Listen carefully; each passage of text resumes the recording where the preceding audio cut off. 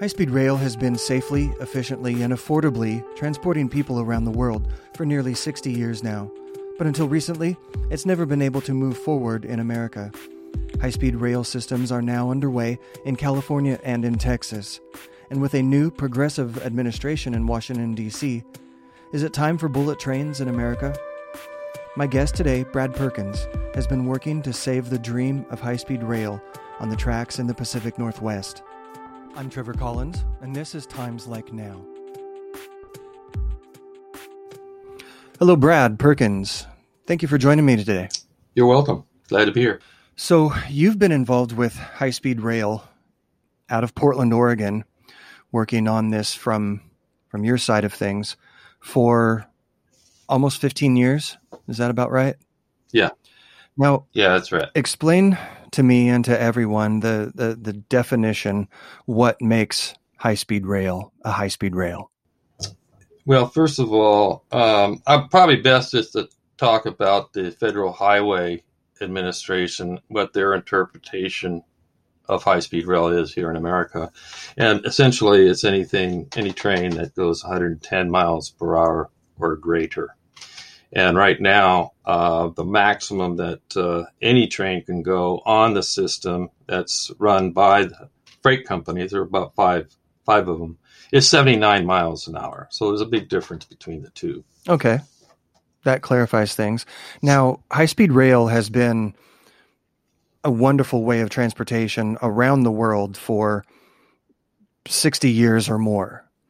There's Europe, all over Europe, and Belgium and France and Italy and Spain. Spain just has announced a new line going from Madrid to Barcelona, I read about.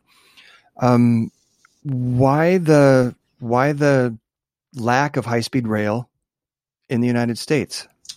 That's a good question. A lot of people have different answers for that, but mine basically is that the oil companies and the car companies have dominated our lives ever since I was born, which was close to 70 years ago. We were born with it, and we have stuck with it. And a lot of people feel very comfortable with it, even to this day. But if you calculate the number of hours sitting on the freeway waiting to get through the congestion, people are starting to take a different approach and think that there's maybe a better way of getting around that's much faster, reliable, and frequent, especially reliable, so that they can get to their son's or daughter's ball game in time.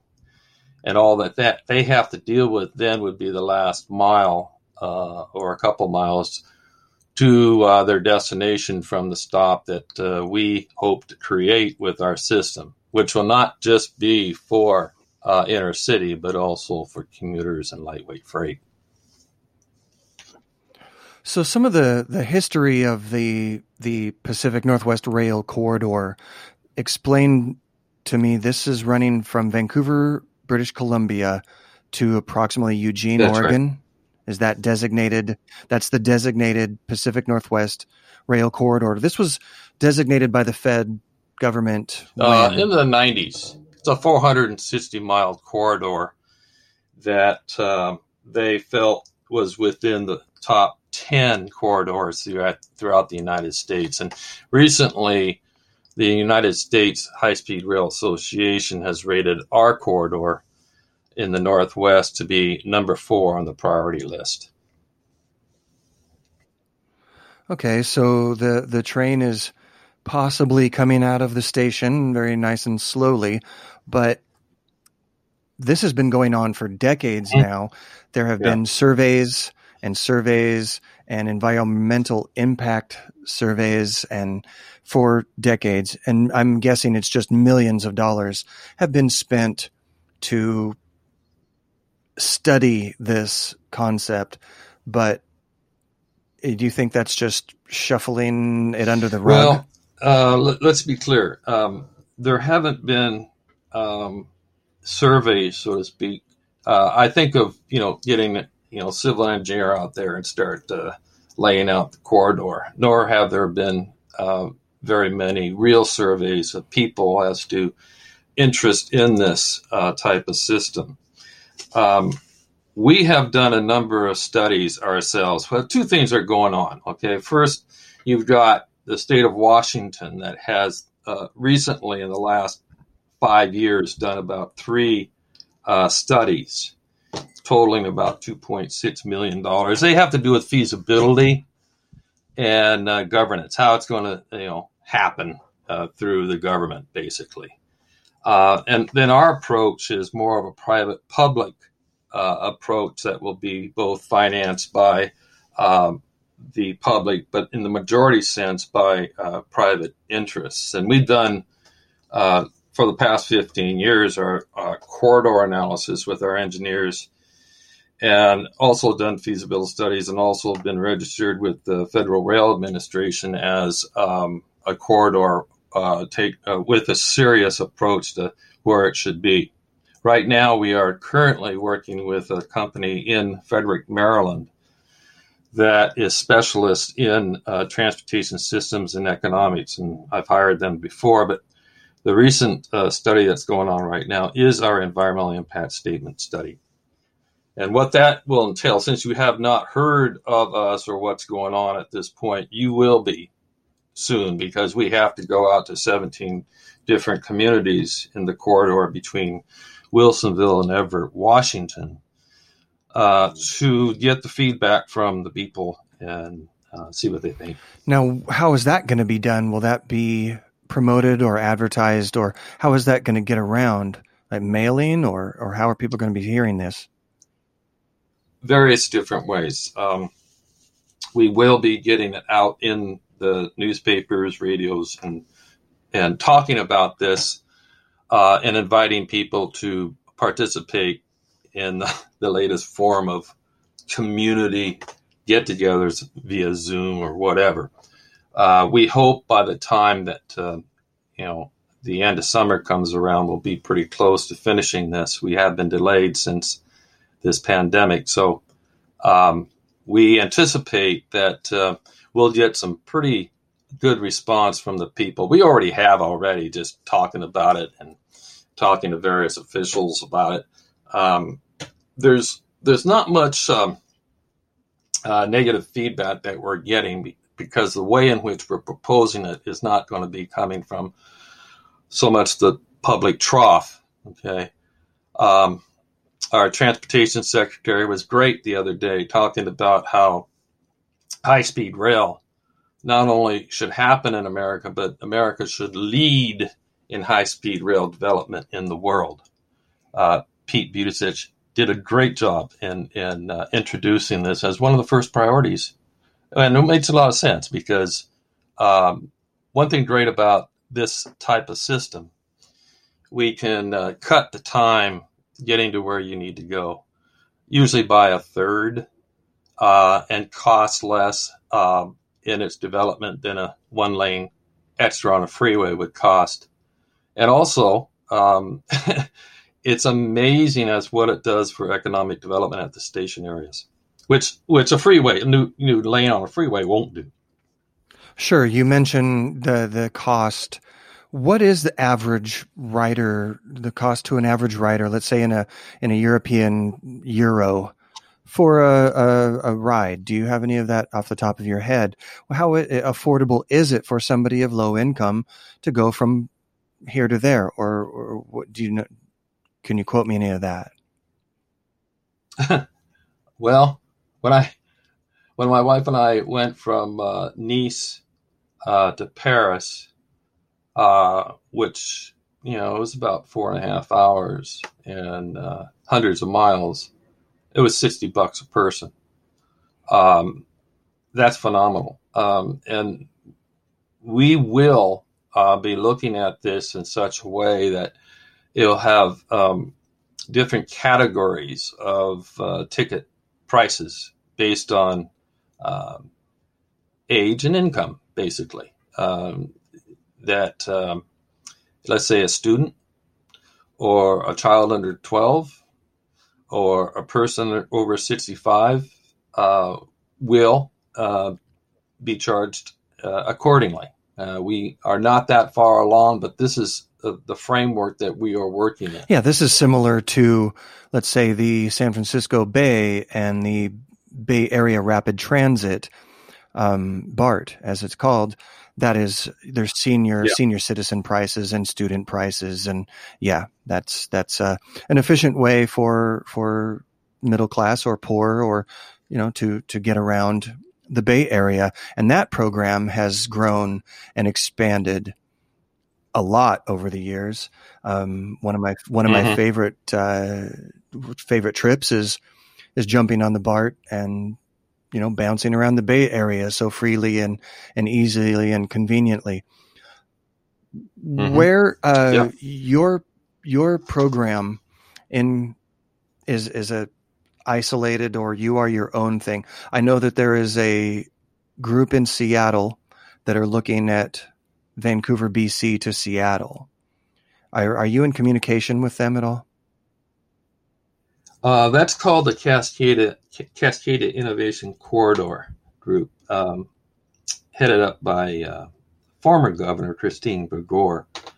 Yeah, I've been up to their conferences. I've participated, and it's great. They got the right idea because they're combining government with the higher ed institutions up and down the corridor, as well as Microsoft and other industries that would benefit by the transport of people very quickly and frequently and reliably between their destinations. Their biggest benefit would be having people from Vancouver, BC come into Seattle and work and then go home in the evening, or have a situation where you just work a couple days a week and down in Seattle and spend most of their time back home and doing their work. So there's a big advantage there because of the income differences between the two regions.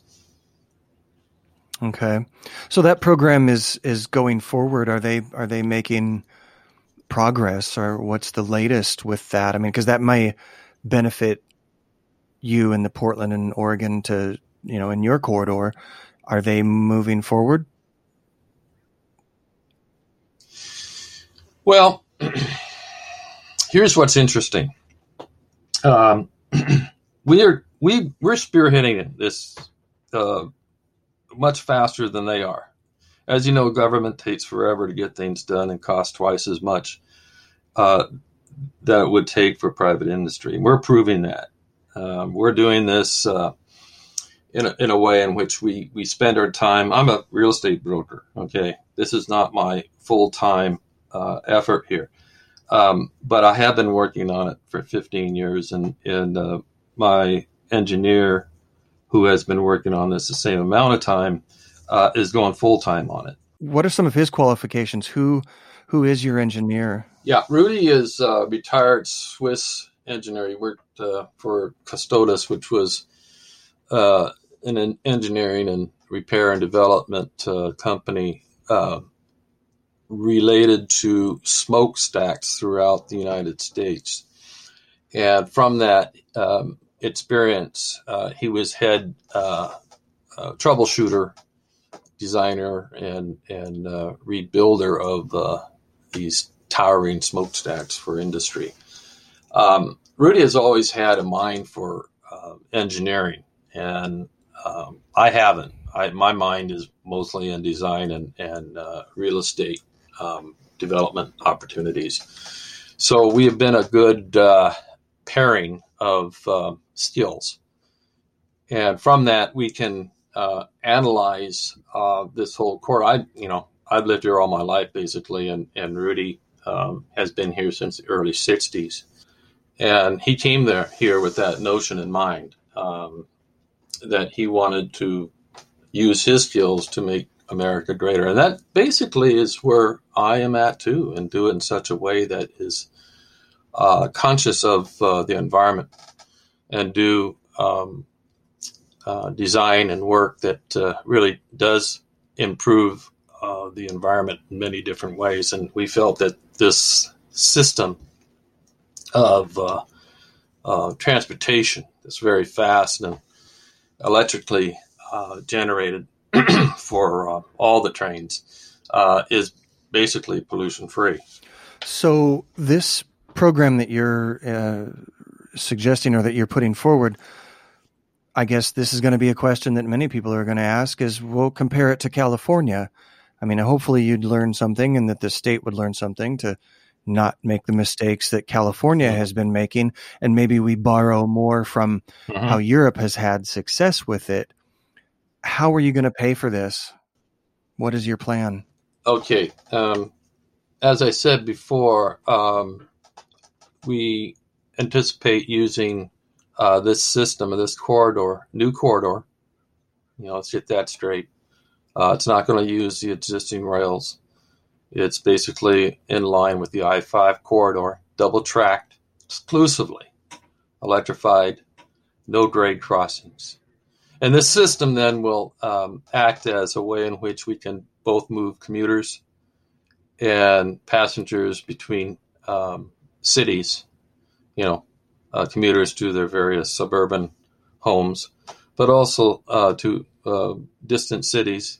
And then lastly, the movement of lightweight freight between the hours of late night last servicing, let's say at 1 o'clock to 5 o'clock in the morning, or between commuter hours during the day. I can get into that more if you want, but that, with that user, we're talking the big boys here, the UPSs, the Amazons, the FedExes, even Walmart. If we do this right, having transfer points for unloading goods or loading goods onto the train and zip it down along the I-5 corridor and go to other transfer points. So you go from an airport to a transfer point, and then it's distributed to smaller trucks. And we believe that this type of system, we've already done analysis on it and studies with Thames on it, and it's been proven that there's a real possibility here that the regular taxpayer does not have to pay the bulk of the costs here.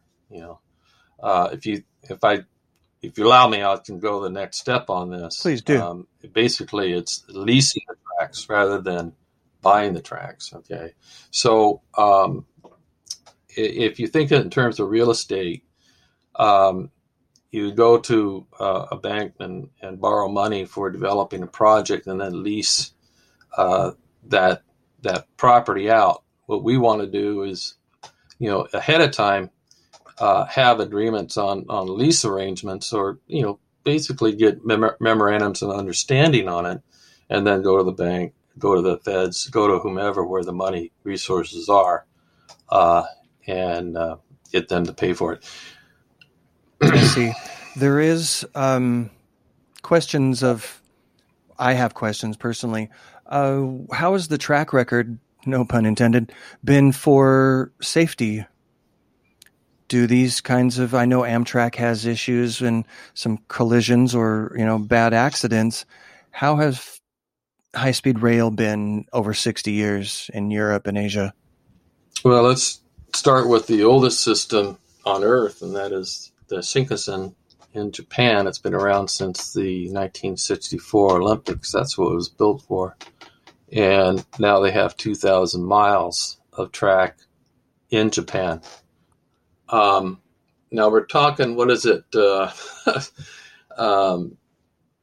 over 50 years, and they have not had an accident, a death related to an accident yet.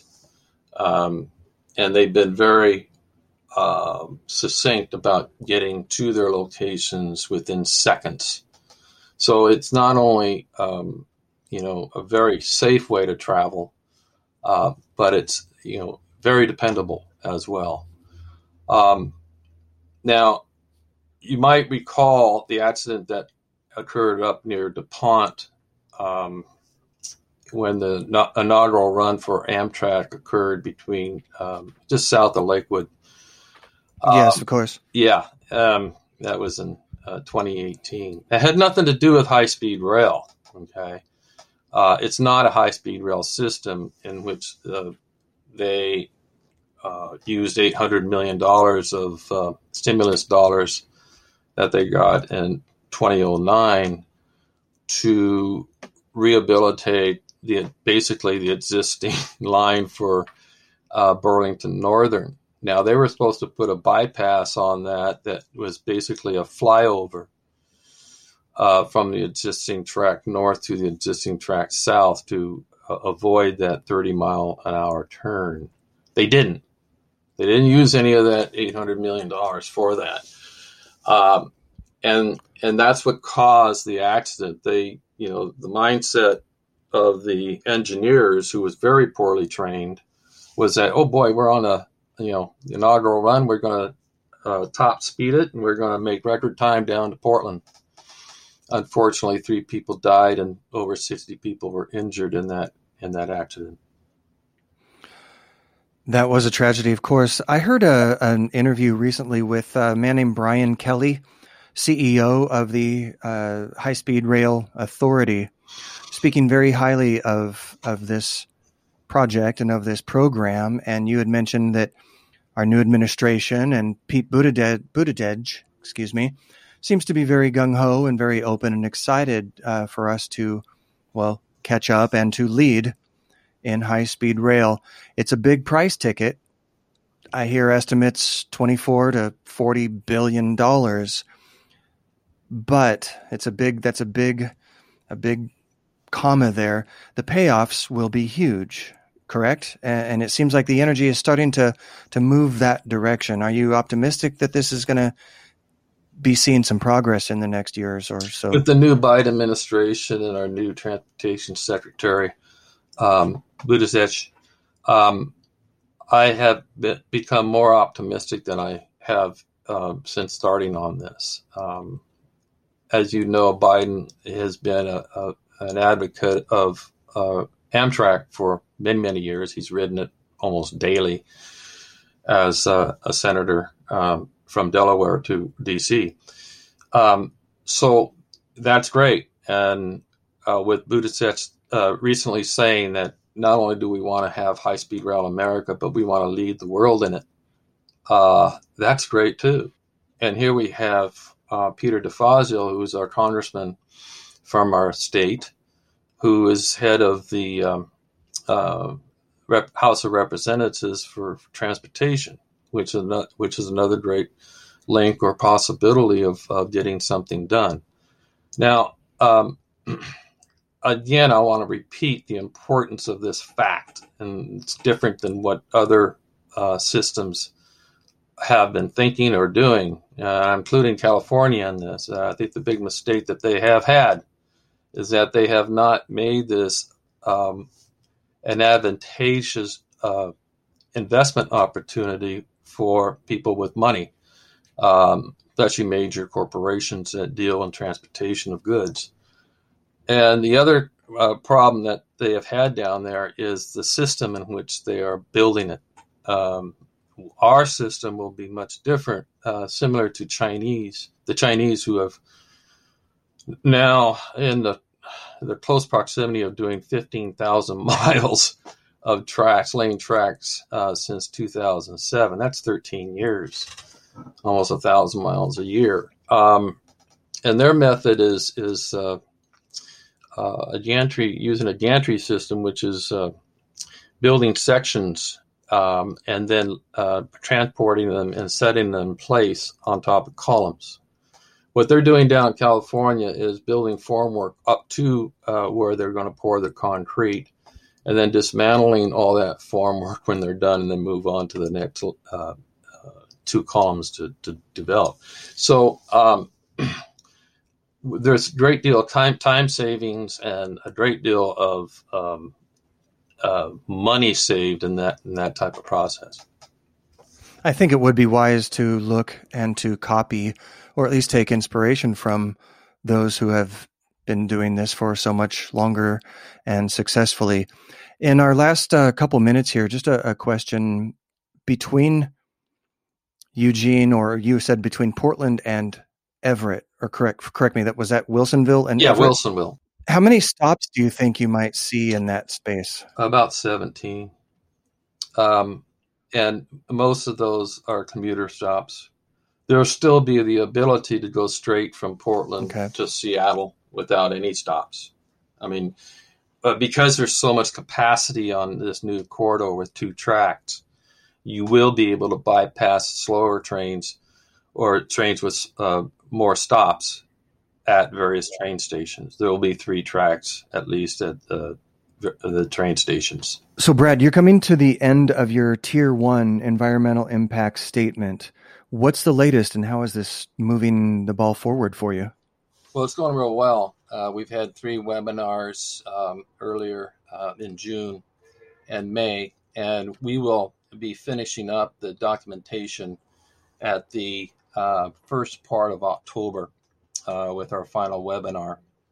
And we've had good response. We've had a lot of questions, and this is all gearing up for our next Tier 2, which we will be seeking a great deal of money from the infrastructure bill that's coming up soon to be approved, I hope. That infrastructure money, we hope to get a piece of it in the Northwest. I think most of it will probably go to California and also the East Coast in regards to rail development. Now, Biden needs to get it straight in regards to the fact that it can't be Amtrak, what we're in need of money for. Ray LaHood, Anthony Fox, as well as Norman Manetti, all the former transportation secretaries agree with Buttigieg that we need to be world leaders on high-speed rail. And this is our approach as well. And we will not think of ourselves as being an Amtrak. Well, if we're supposed to be, taking the lead, we've got a long way to go, and we better have a real fast train to catch up with some of the other countries that have been doing this for so long. Yeah. Let me give you for instance here. Since 1949, $2 trillion has been spent on our highways. $777 billion has been spent on aviation, and $100 million on rail passenger service, and only $8 million in 2009 and 10 has been spent on high-speed rail. We've been shortchanging rail development for 50 years. Okay, so it's time that we get back on track and try to get a piece of the action this time for real high-speed rail development, because that's where a lot of the return investment can come from, with the developments at the town centers and all the attractiveness of having it become part of productivity and growth in our region. What is the website again, Brad? CascadiaHighSpeedRail.com. CascadiaHighSpeedRail.com, and your email is Perkins at CascadiaHighSpeedRail.com. Yes. Excellent. Thank you so much for your time, Brad. I do wish this moves on down the track very quickly, and maybe we can check in with you again 6 months down the line and see where we're at. Yeah. Move down the track like a bullet train. Thank you so much for your time, Brad, and good night. All right. Thank you much. Times Like Now can be found wherever you get your podcasts. Thank you to the letter J, Cody Robertson, for original music. My name is Trevor. I can be reached, Trevor@timeslikenow.com. Thanks for tuning in, and I look forward to speaking with you next time.